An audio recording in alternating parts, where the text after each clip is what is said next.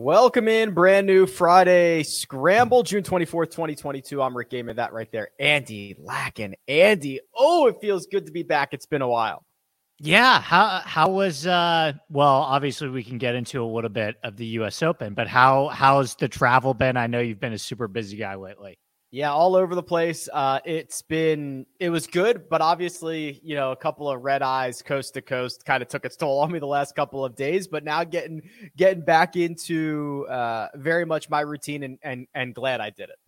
Obviously. When did you get back? You're back in Vegas now. Yeah, so we got back Wednesday morning. So we went Wednesday to Wednesday. So we stayed Wednesday night overnight, and then we got back Wednesday morning. So on Monday and Tuesday, we just did Boston as opposed to being there for work related stuff. How was that? Was this your first? You're from Philly, so I assume that you've been to Boston a fair amount. But how was it as a tourist? I guess. Yeah, this time? I haven't been there in at least a decade. Armina went to optometry school there, so she was the tour guide. So she was walking us around and going to all these spots. It was good, man. Yeah, I've got no complaints. The roads don't make any sense, but once you're walking around and enjoying it, it was a lot of fun. I'm glad we did it. As a big New York sports fan, obviously I root against Boston teams, but I don't think I can argue with the fact that it is a great city. And I'm kind of bummed, to be honest with you, Rick, that I don't know when the next time we're going to see the country club is. I'm looking at, they got this US Open schedule pretty much all the way up to 2050, and it's a lot of Pinehurst. Yeah, completely insane. And it's a lot of Pinehurst and stuff. And so the idea that we will never get to see Will Zalatoris or Matt Fitzpatrick play this course again has me feeling a little bummed. Yeah, I want to talk to you about the country club because I don't think it's necessarily a traditional USGA spot. So we're going to do that. We got a lot to catch up on. I will remind everyone that we are indeed presented by Prize Picks. So we're going to look at the board here in just a few minutes because they're obviously out on the golf course already, the Travelers Championship, and some of these props tee off in 35 minutes, 45 minutes. Then there's some ones that are later in the day. So we're going to look at those in just a second. If you want to make sure you're ready, use the code Rick. There's a link in the description. That'll get you all set up with your deposit bonus and all that fun stuff. Andy, let's talk Travelers real quick. The course is playing. Well, hold on. I'll save that. Let's just talk about the top of the leaderboard. Patrick Cantlay in at 9 under par. Very good for you and your one and done selection for this week. Rory McIlroy has not teed off yet. Rory McIlroy is having a very, very, very good season, and it is not really being covered because he hasn't won a major and because Scotty's doing Scotty things.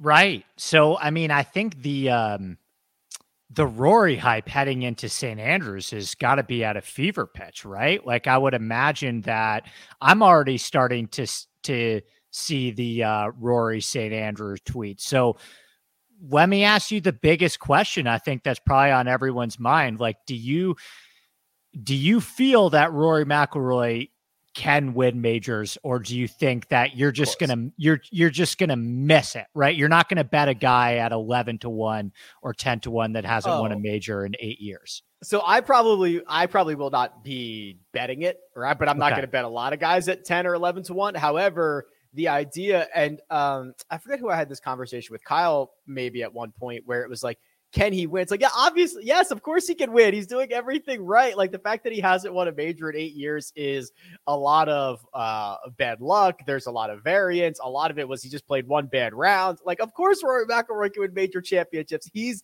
the guy. He's playing. This might be one of the better versions of Rory that we've seen in the last couple of years. And I know we only grade him on major wins, but I think that's a true statement. Yeah.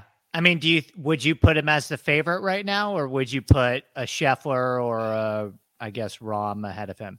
It's so weird. Scheffler, by all accounts, should be the favorite in every tournament that he plays. I agree. Completely agree. Do I think that bookmakers will follow that lead? Not necessarily. I think you're going to see places that have Rory as the favorite, or maybe they're co-favorites, but Scotty Scheffler should be the favorite in every tournament he plays until I say otherwise or until proven otherwise.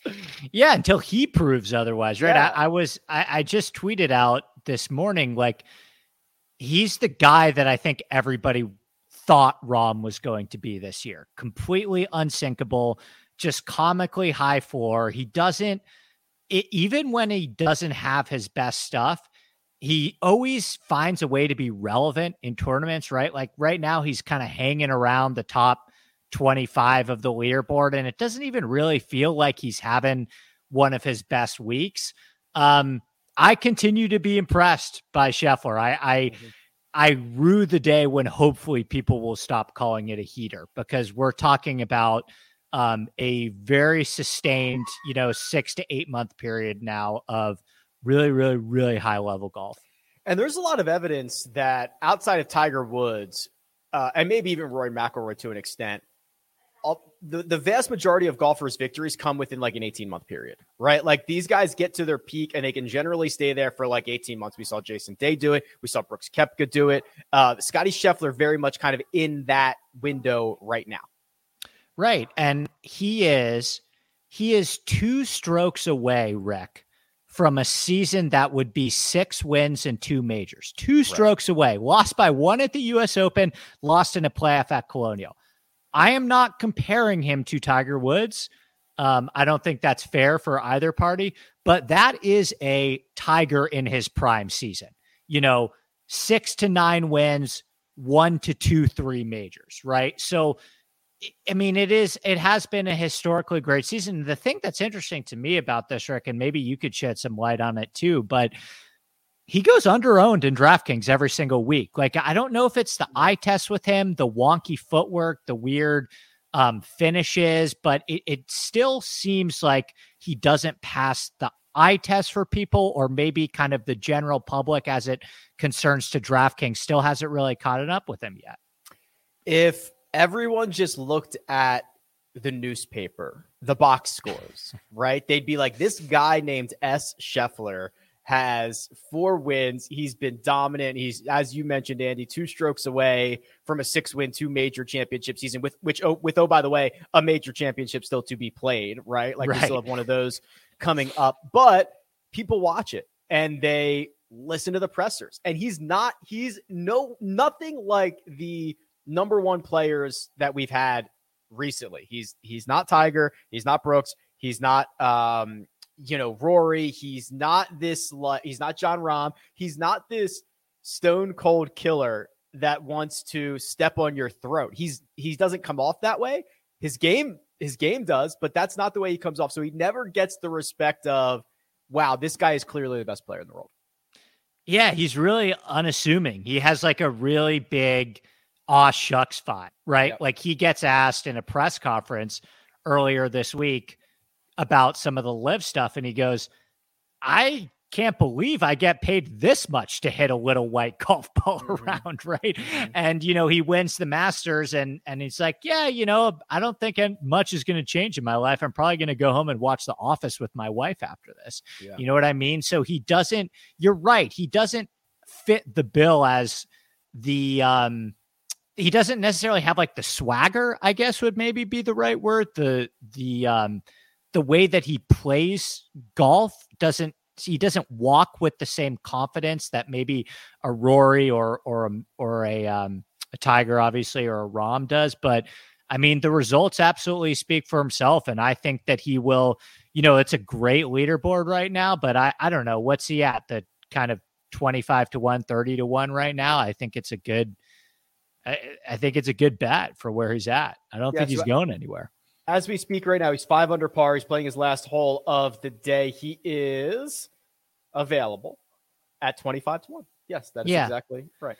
And Cantlay dropped a shot coming down the stretch. So the lead's at 10 or 9, right? Currently 9. Yeah, that could change pretty quickly here, depending on what Seamus Power does. Nick Hardy's back in the mix. Love that Nick Hardy guy. So we'll see how that goes. Andy, quick one and done update just for housekeeping. So you had Xander Schauffele at the U.S. Open. I had Shane Lowry. You got 241,000. I got 0. that is tough. I'm about to catch another 0 with Joaquin Neiman, and you are about to probably catch $1.2 million from Patrick Cantlay. So I think I told you this 2 weeks ago going into the U.S. Open. It felt like I missed my spot, right? Like I felt like my momentum had been halted and I didn't have a lot of firepower left. And it felt like a turning point 2 weeks ago when I think you had Finau and I can't remember who I had, but it felt like a turning point. And at least through 2 weeks, I'm being proven correct that I'm out of this now. You basically need the PGA Tour to implement its new purses now. Like right. You need that to start immediately. I would, I think there are a couple, we're doing it through the FedEx Cup playoff events. Those, the BMW, FedEx, St. Jude's, like you need probably to win the Open, right? Like I probably need like two winners come in like the next like 9 events. Right. Which isn't impossible, but I mean, do you have some horses in the back? Do you have some guys left or have you been pretty have you been frugal or have you been using all the top dogs? I'd have to go look. I'm not all that confident that I've got a lot of ammo left.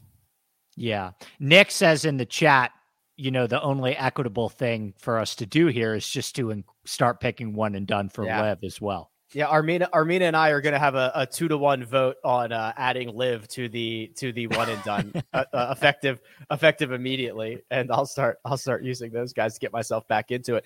Okay, let's do the props here because we've got some of these that are starting shortly, and then I want to circle back because we have a lot to catch up on. So we will hit the props on the other side.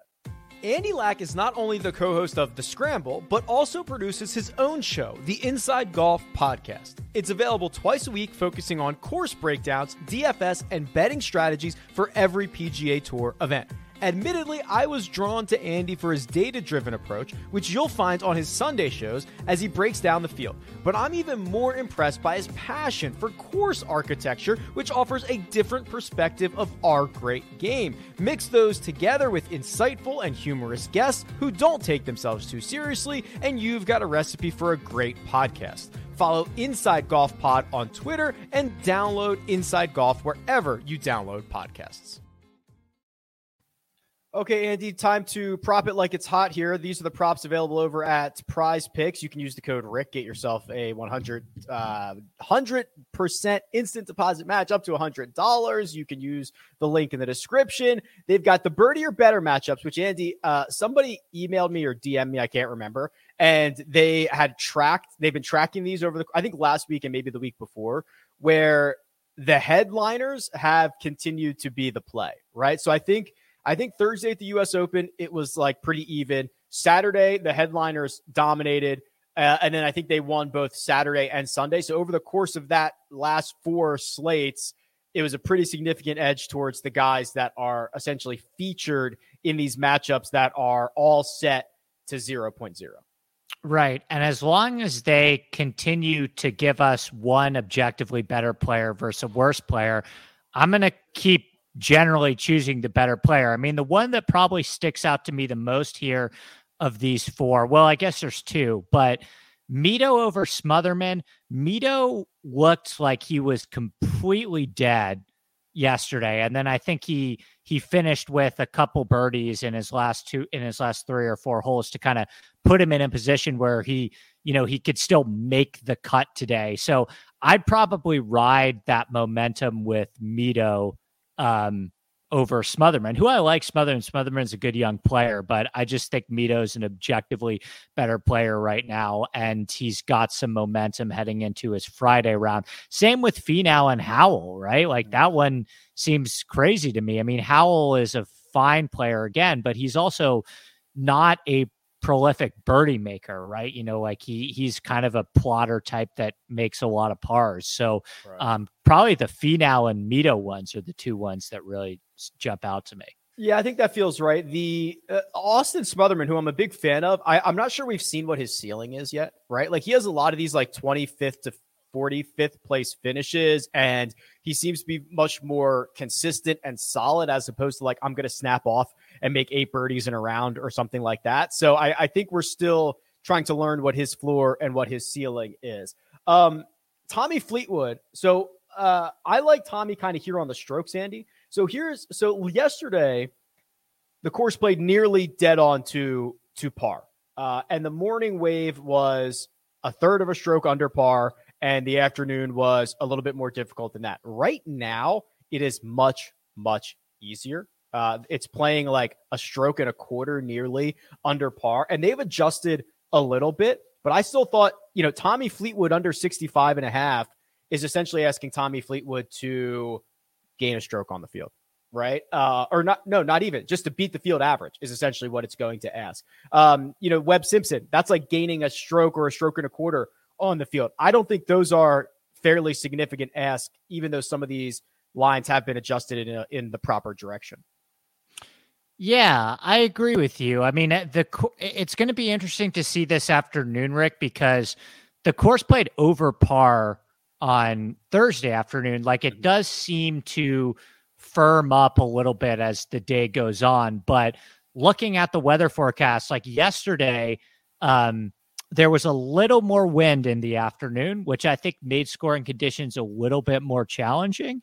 I'm not seeing that wind, so I do think that it's going to play easier this afternoon than it will be yesterday afternoon. So yeah, I would agree. I think there's a little more leniency I see on some of those unders for some of those guys to go low. I don't have the full data to back this up yet, but I'm in the midst of specifically for Friday rounds, looking at guys that start outside the cut line, Andy, and seeing if they tend to make more birdies or better than their baseline. With the idea is they know they have to play themselves into the cut. There's a little bit of evidence there. I'm not ready to like call it and be like, hey, this is a significant edge or anything like that. But I think there are certainly positional situations for guys on these leaderboards. Like Rory Rory is not necessarily super incentivized to go out and make 5 birdies or better, other than the fact that he wants to shoot the lowest round. But if you have someone like Tom Hoge, who literally his week will end today if he doesn't go out and shoot something pretty deep under par. Yeah. I like that. I like that idea a lot. Who are the guys that are kind of hover? What is it right now, by the way? It's like we're probably looking at -2. We're trending towards -2. That is correct. Okay. Yeah. So, I mean, some of these guys that are over par, they really have to make something happen today. I think Hoge got in the clubhouse at like +3.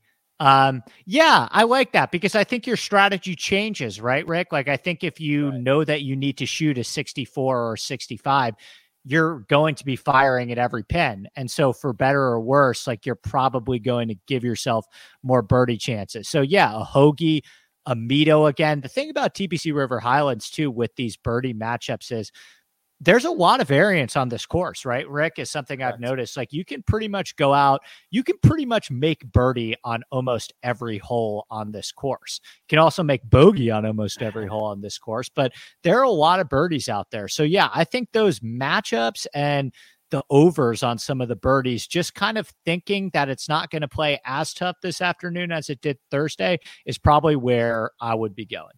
And I just like it when my athlete has the same incentives or goals that I do. So trying to find things that align a little bit better. It's obviously not a perfect alignment, but like align a little bit better is always valuable. They did drop the hole 13 props. So hole 13's playing 0.11 under par at the moment right now. So all the hole 13 props are set for 4.5. There basically have been 2 eagles made, 27 birdies. So 41% of the guys that have gone through hole number 13 right now have gone under, which makes me think that I would be favoring, I was going to say the overs, but not against Rory and Xander, maybe against Finau and Varner, but I don't necessarily love this as a prop.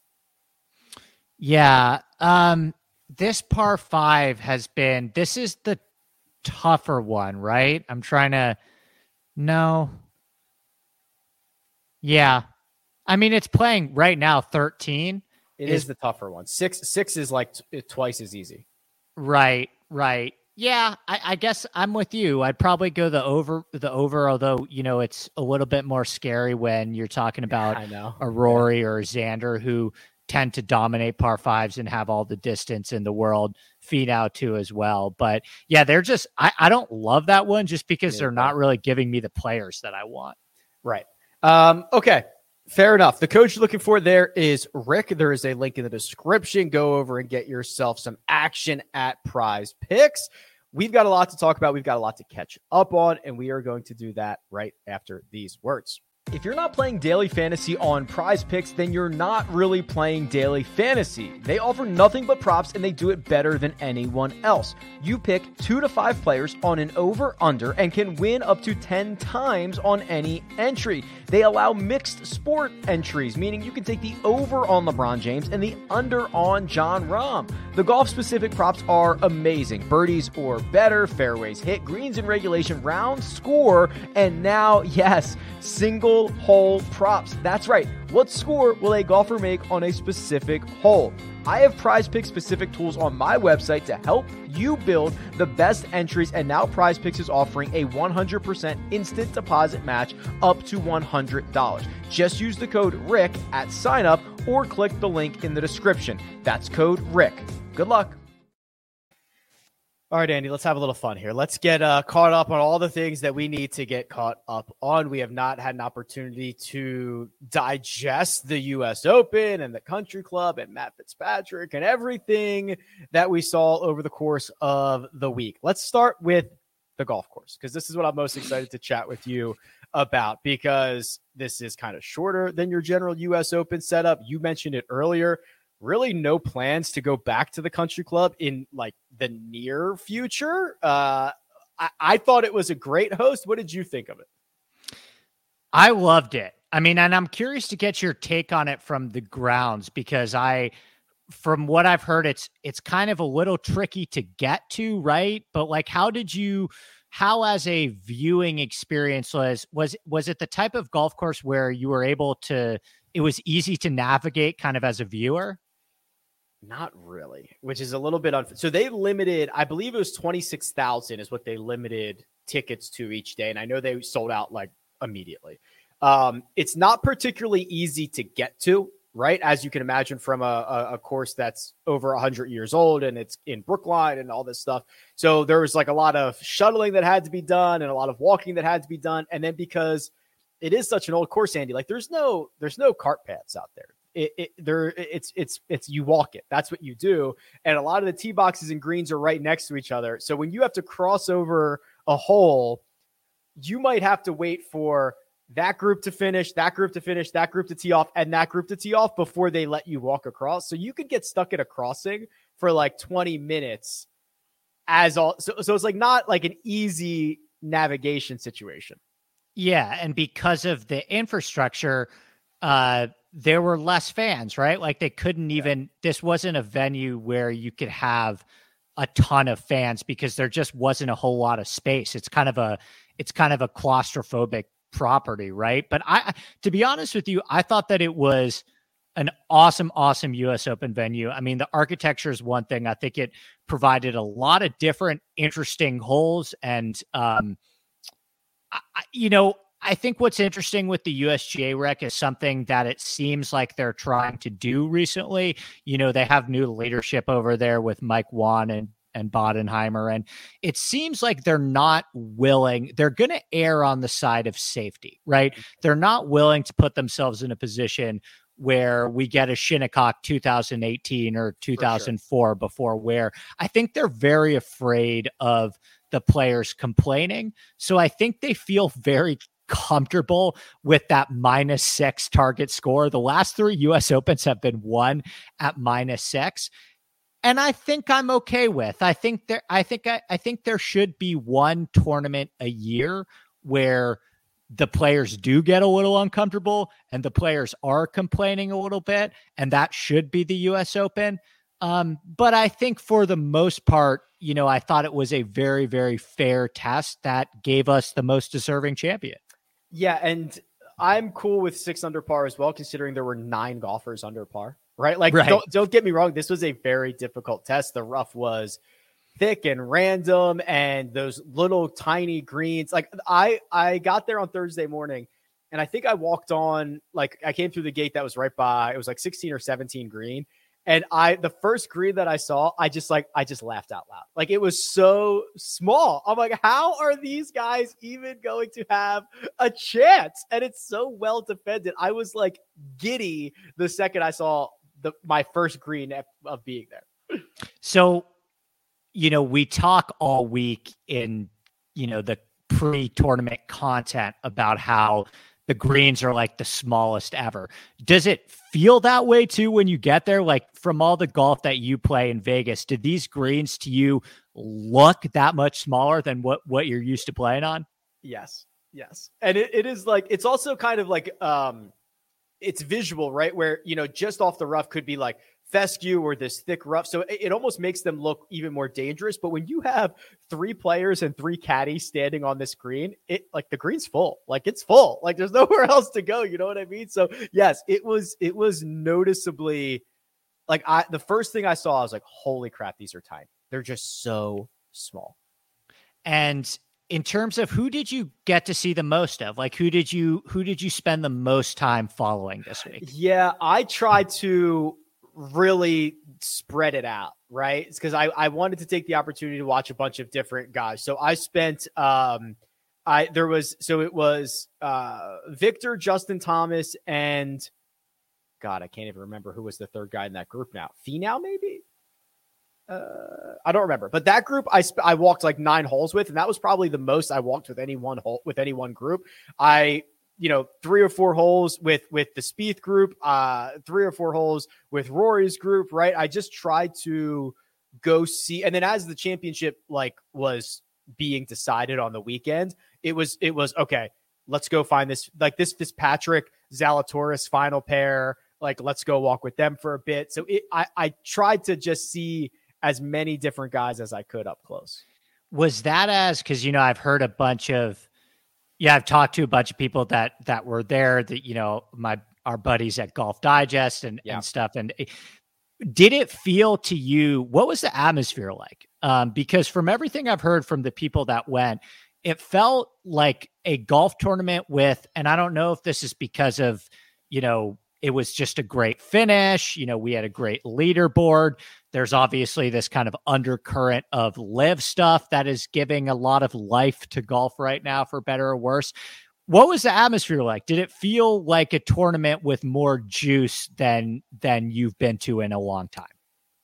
Yeah, for sure. It was pretty juicy. And it's funny. So I walked into the media center, and the Golf Digest guys right the row in front of us. So I was like, this is perfect, because now I could just shoot the shit with these guys like all week long. So that was a lot of fun. But yes. So basically what ended up happening is, especially on the weekend, while it wasn't a lot of people, like, everyone was with, so it also helps when the popular players are the guys in the mix, right? Because if you go to a tournament on Sunday and Rory McIlroy is 8 shots off the lead, he is still going to have a big group of people following him around. Right. So now that is converging with the fact that he's in the mix. So like those final 2 or 3 groups, it's just, and everything's so tight in some of the corners of that golf course where like everyone's in the same spot. 26,000 people are in the same spot, and you can like hear and feel the roar. So it was, I think probably just because of how tight it is and the way the leaderboard and the popular players were converging, that it felt very, very juiced up.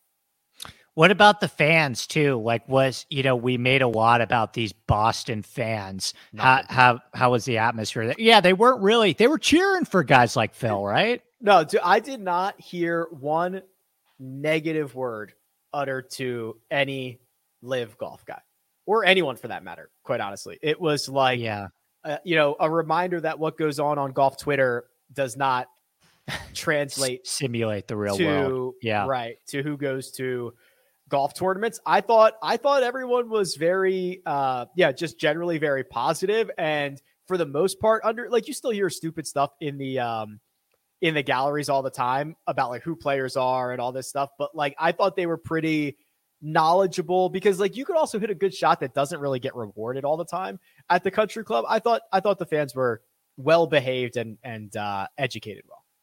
That's what I heard too. I heard on the media side, the LIV stuff was out of control in terms of just everyone was talking about it. The rumors were crazy. Did it feel like that to you? Did it feel like the LIV stuff dominated the conversation more even so than the championship?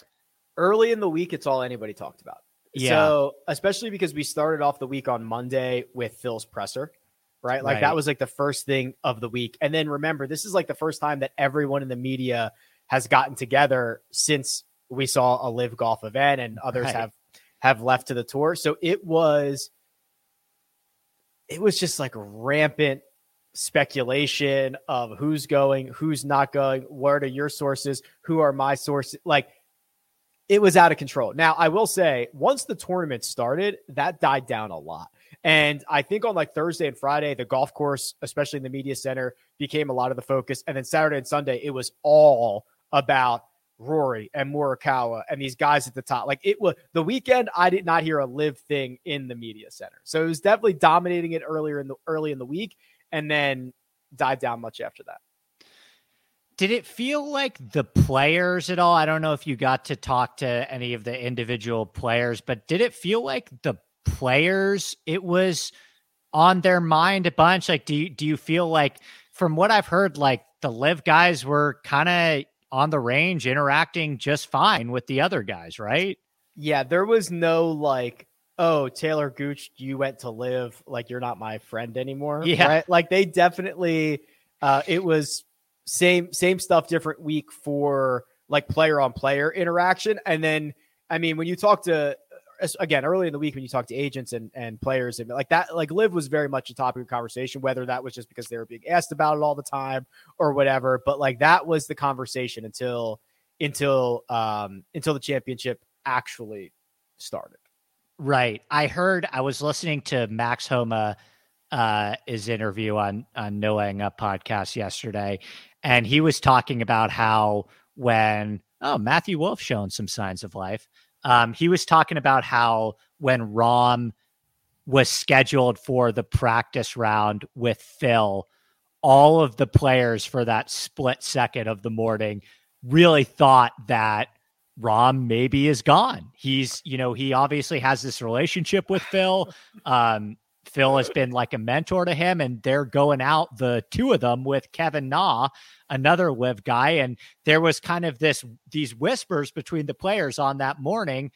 Oh my gosh, like this could be over. They're going to get Rahm. And then of course, Rahm does now that kind of infamous press conference where he completely denies it and takes like a really kind of admirable hard stance against it. Well, and now every WD has to be like justified by a statement. Yeah. Which I hate, right? Which is like, guys did withdraw from tournaments on Monday, Tuesday, and Wednesday last year and the year before, and every year ever, right? And now it's like, oh no, is Sung Jae going? Has Sung Jae released a statement yet? So it's like, and I will say this, like, no one's reliable. Right? Like if you think you have a reliable source, you do not have a reliable source. Like I can promise you that.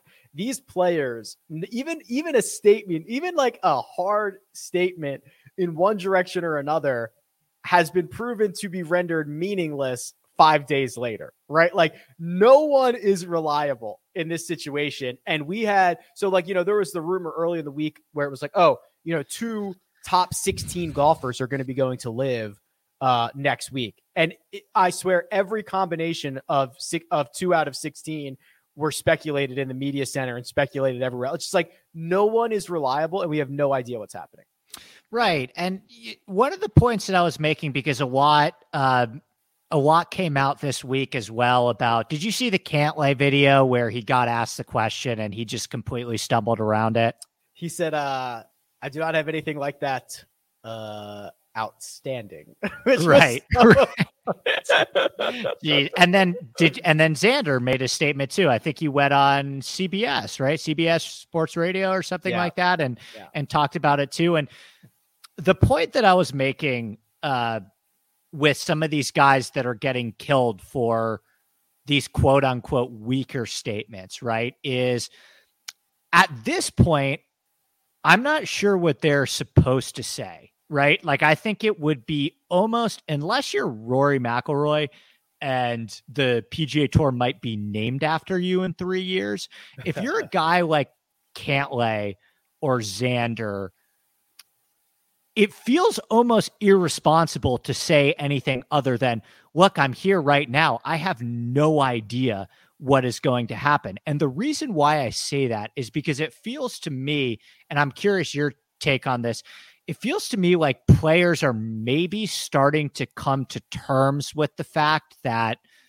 there's a very distinct possibility that Liv might be taking over and many of the best players in the world might be heading there, and their ability to influence other players' decision-making process is completely out of their control. So for a guy like Xander and Cantlay, to me, especially with Xander, I feel pretty confident that Xander doesn't want to go to Liv, right? Like, I think he wants to stay on the PGA Tour, but I could also see a situation where Xander looks around and the pool continues to get smaller and smaller and smaller, and he starts to say, okay, wow, man, like maybe this is kind of escalating and picking up way more momentum. I need to reassess my options once again, because I think things are changing so quickly. So how do you kind of feel about the way that players are answering the questions right now and kind of how quickly this seems to be escalating? I generally think that there's only maybe one guy who is capable of taking a hard stance, and it's Rory. Right. I agree with you.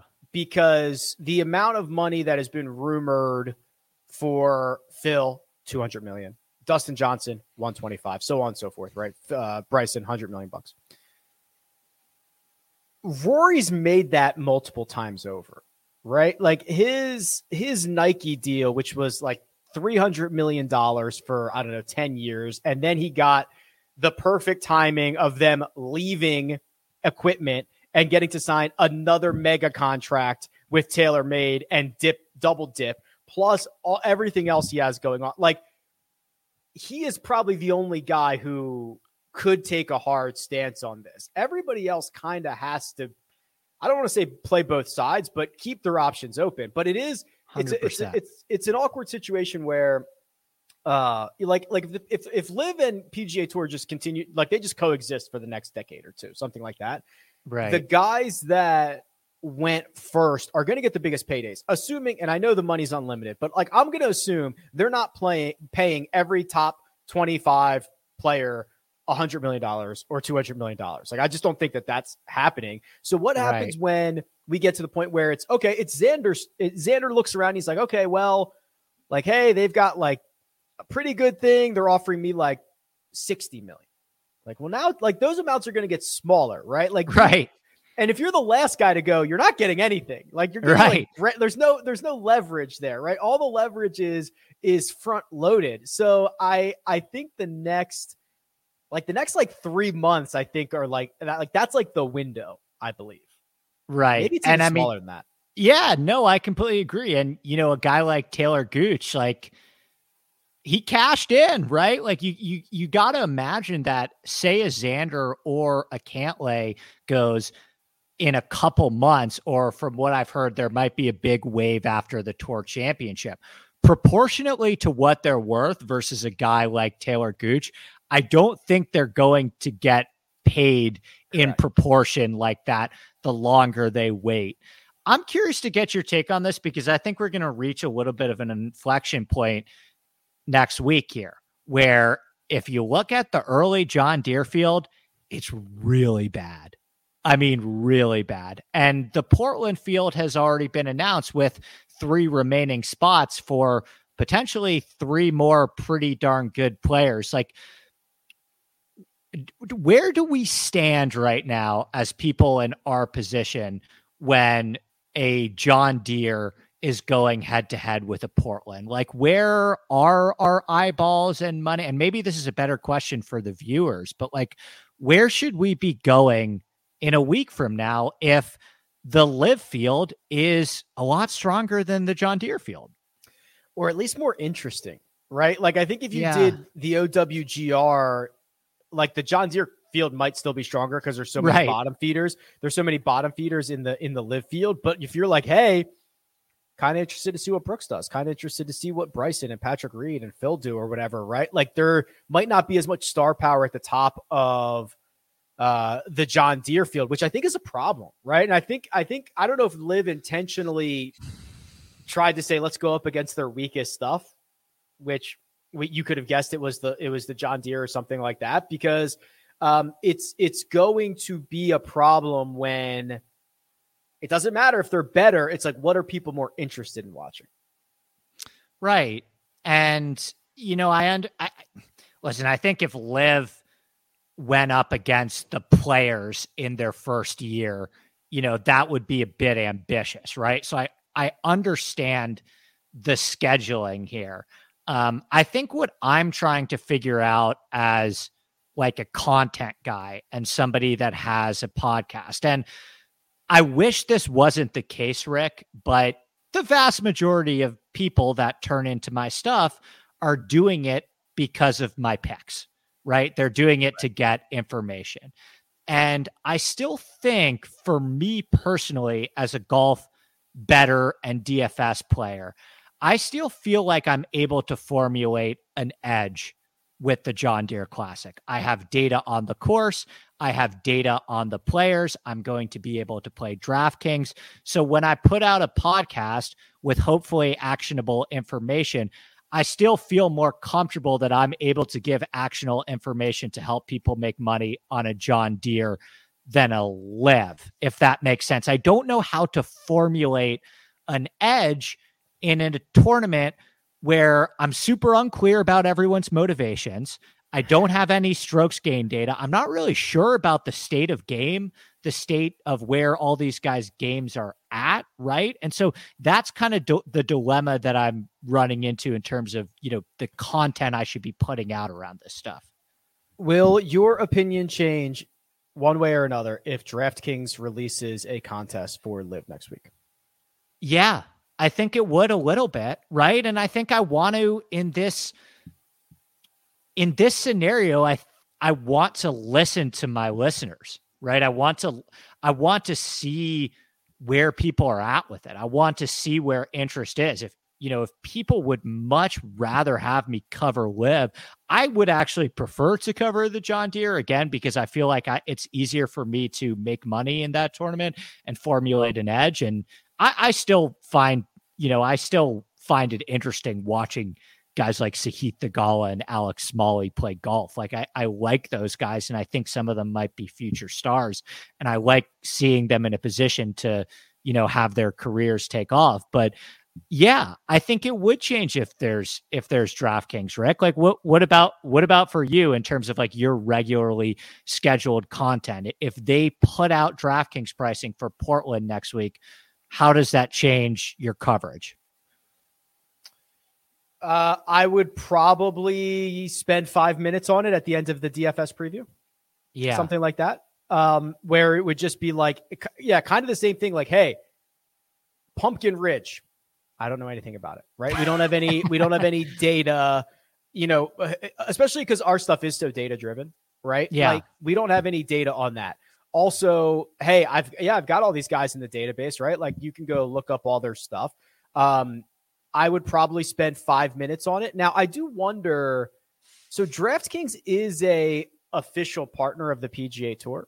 I don't know, like, what that extends to, right? Like, would they shy away from offering a contest because of this relationship? Would that put the relationship in jeopardy?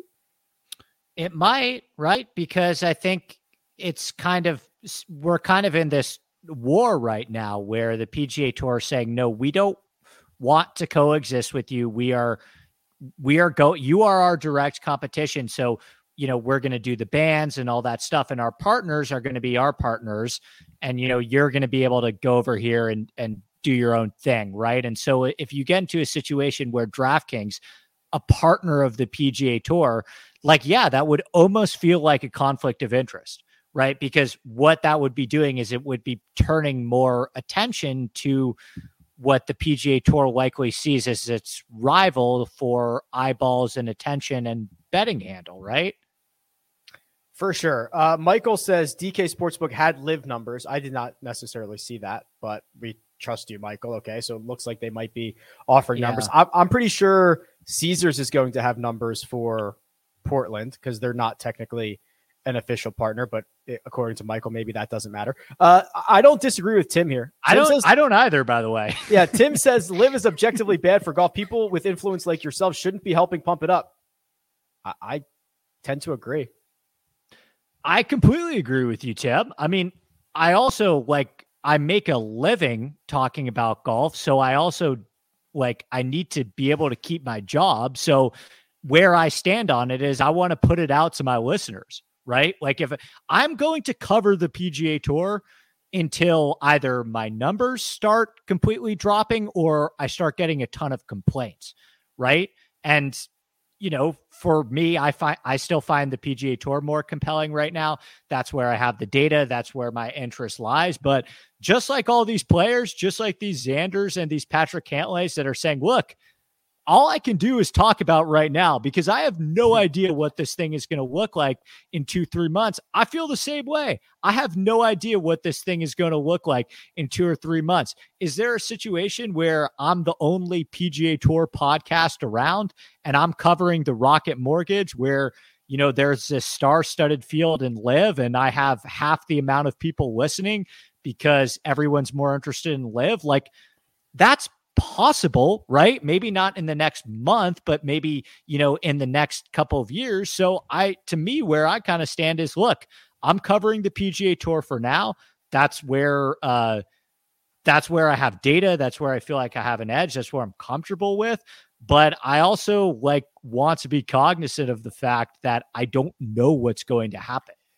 When Troy Merritt wins the Rocket Mortgage and extends his FedEx Cup points lead, and Andy's the only one around to cover it, that'll be interesting. We'll have to check in on that. Who's the most realistic guy that could go that would sound the alarm bells for you? Because I still think, and it's getting hairy, but all the guys that have gone are the usual suspects or guys that are injury prone, might be on the down end of their career. Taylor Gooch to me is the only one that doesn't make any sense. And he just took the money and it's not like he was a top 10 star anyway, or even a popular guy anyway. So right.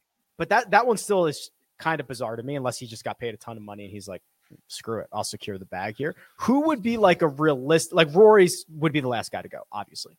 Who realistically would you be like, oh man, this is a thing now? It would probably have to be a Hovland, Morikawa, Zalatoris, Burns, a young guy that is just entering their prime. Hideki is the interesting one to me, because Hideki would sound the alarm bells for me big time. I think getting Hideki for LIV would be a huge get, just speaking from an international stage, right?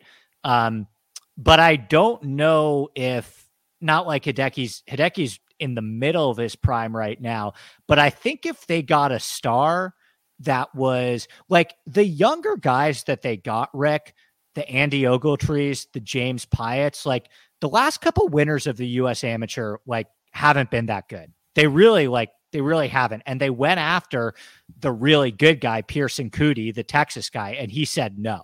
Right. So these young guys like a James Pyott or an Andy Ogletree, they're not stars. They were never going to be stars on the PGA Tour. So that doesn't sound the alarm bells for me. That actually makes sense for guys like that to go. It's a Morikawa, it's a Hovland, a Zalatoris, a Burns, a guy under the age of 26 that is entering their prime that I would really, really sound the alarm bells for. What about you? All those guys for sure. Hideki's the guy that I thought if they wanted to actually grow the game, which I don't believe that's the case, but like I thought Hideki could be the guy where like they buy the Asian tour, they give Hideki $500 million. Like they'd have to give him like the global reach of Hideki like would be insane. You have to give him like $500 million. And then you in 20 years, you might have, and maybe it doesn't take that long, but you'd have every young international, especially Asian golfer striving to get on your tour instead of the PGA Tour. Like the 2-decade plan, if you do it correctly, in my opinion, includes paying $500 million to Hideki Matsuyama. Yeah. I mean, Hideki is he's a walking ATM in Japan. The guy's like Tiger Woods. I don't even know if from a business standpoint, Hideki should be like their number one target for the doors that it would probably open up with the Japanese market and Japanese investors.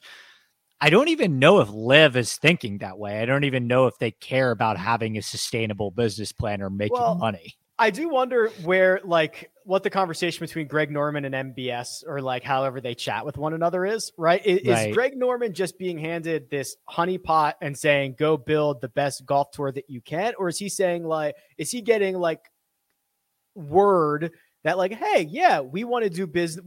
For example, we would love to do more business in Japan, or we would love to have influence in wherever, try to, build it this way. I would love to know what those conversations look like and what Greg Norman believes his goal is. Right. So I think that they do want to make money. Every organization wants to make money. I just think that they have such a long leash with this stuff that like, there's no way for Liv to be profitable in the next year. There's no avenue for that to happen. No, there is, but it's not profitable through golf, right? Which is what they don't care about. They will never turn a profit in golf like this. Never. Yeah. Never. Yeah. Like ever. However, if you spend $1 billion a year, but you sign a $3 billion contract with someone who came and played in a pro-am with Hideki Matsuyama for oil or weapons or whatever, right. You made money off of this. Right. And that is part of it too. Like Phil was the pro-am partner with, I think, the CEO, right? Yeah, and like that's the whole game. They will never make money in golf. They're so far away from being profitable in golf, but they have other ways to monetize this. Right. Do you think that they want to get on TV? Do you think that they want to secure a TV contract? Yes. Yeah. And I think they will. I will. I don't know where, but yeah, I think of course, right? I mean, they took out a full page ad on the back page of the New York Times this morning, right? Like they're now trying to say, look, this is normal. We're in the mainstream conversation. You can find us on television at in prime time or whatever it's going to be. Yes, I think they want a TV deal and they will get a TV deal. I don't know how generous it will be or what network it will be on, but it's just like NFL quarterbacks, right? Like you have this like kind of probably washed up quarterback. You only need one team to take a chance on him, right? You only need one team to say, okay, we'll sign him. You only need one network to say, okay, the other 30 networks can hate your guts and never even give you a meeting. All you need is one and they'll find one.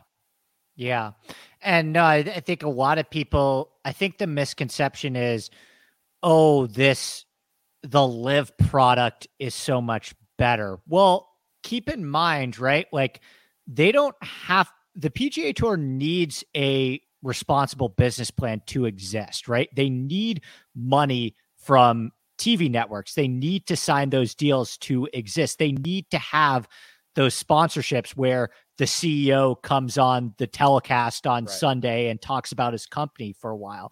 Like, the only reason why it's hard to compare the Live product to that right now is because they don't need to worry about any of that stuff, right? Mm-hmm. They can stream on YouTube without having any commercials at all. They don't need to have a responsible business plan to exist. Their business plan right now is, let's just light money on fire, right? Like, they can do whatever they want. It's not really a fair fight, right? If the PGA Tour the PGA Tour tries to get into an arms race with Live, they're going to lose. There's no way for that to happen, right? So I think it's important to keep in mind that Live is kind of playing by different rules than the PGA Tour is. So in terms of like the commercials on the telecast and stuff like that, I don't think the PGA Tour is really ever going to. They don't have an unlimited war chest like Live. I don't think they're ever able going to be able to compete in that same arena, if that makes sense.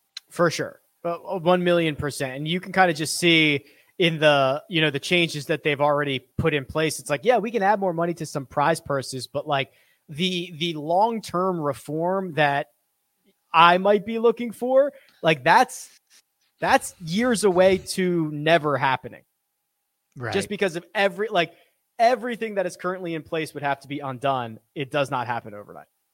Right. And last question, because I know we're up against it now, but the changes that the PGA Tour did made, like kind of quick fire response, how do you feel about them? Good, bad, medium? It's like a B+.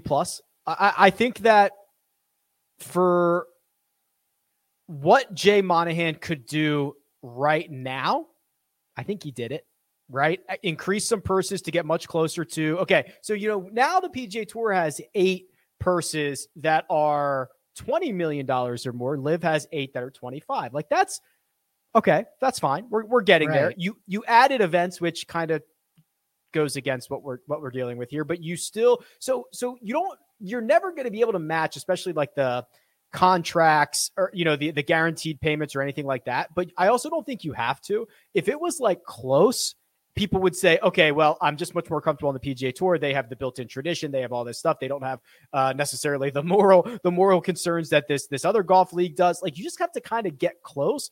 And the stuff that I want, which is like, blow the whole thing up and also introduce teams and go to 28 events instead of 48 events and do all this stuff with like the Corn Ferry and blah, blah, blah. Like, that's like a decade away.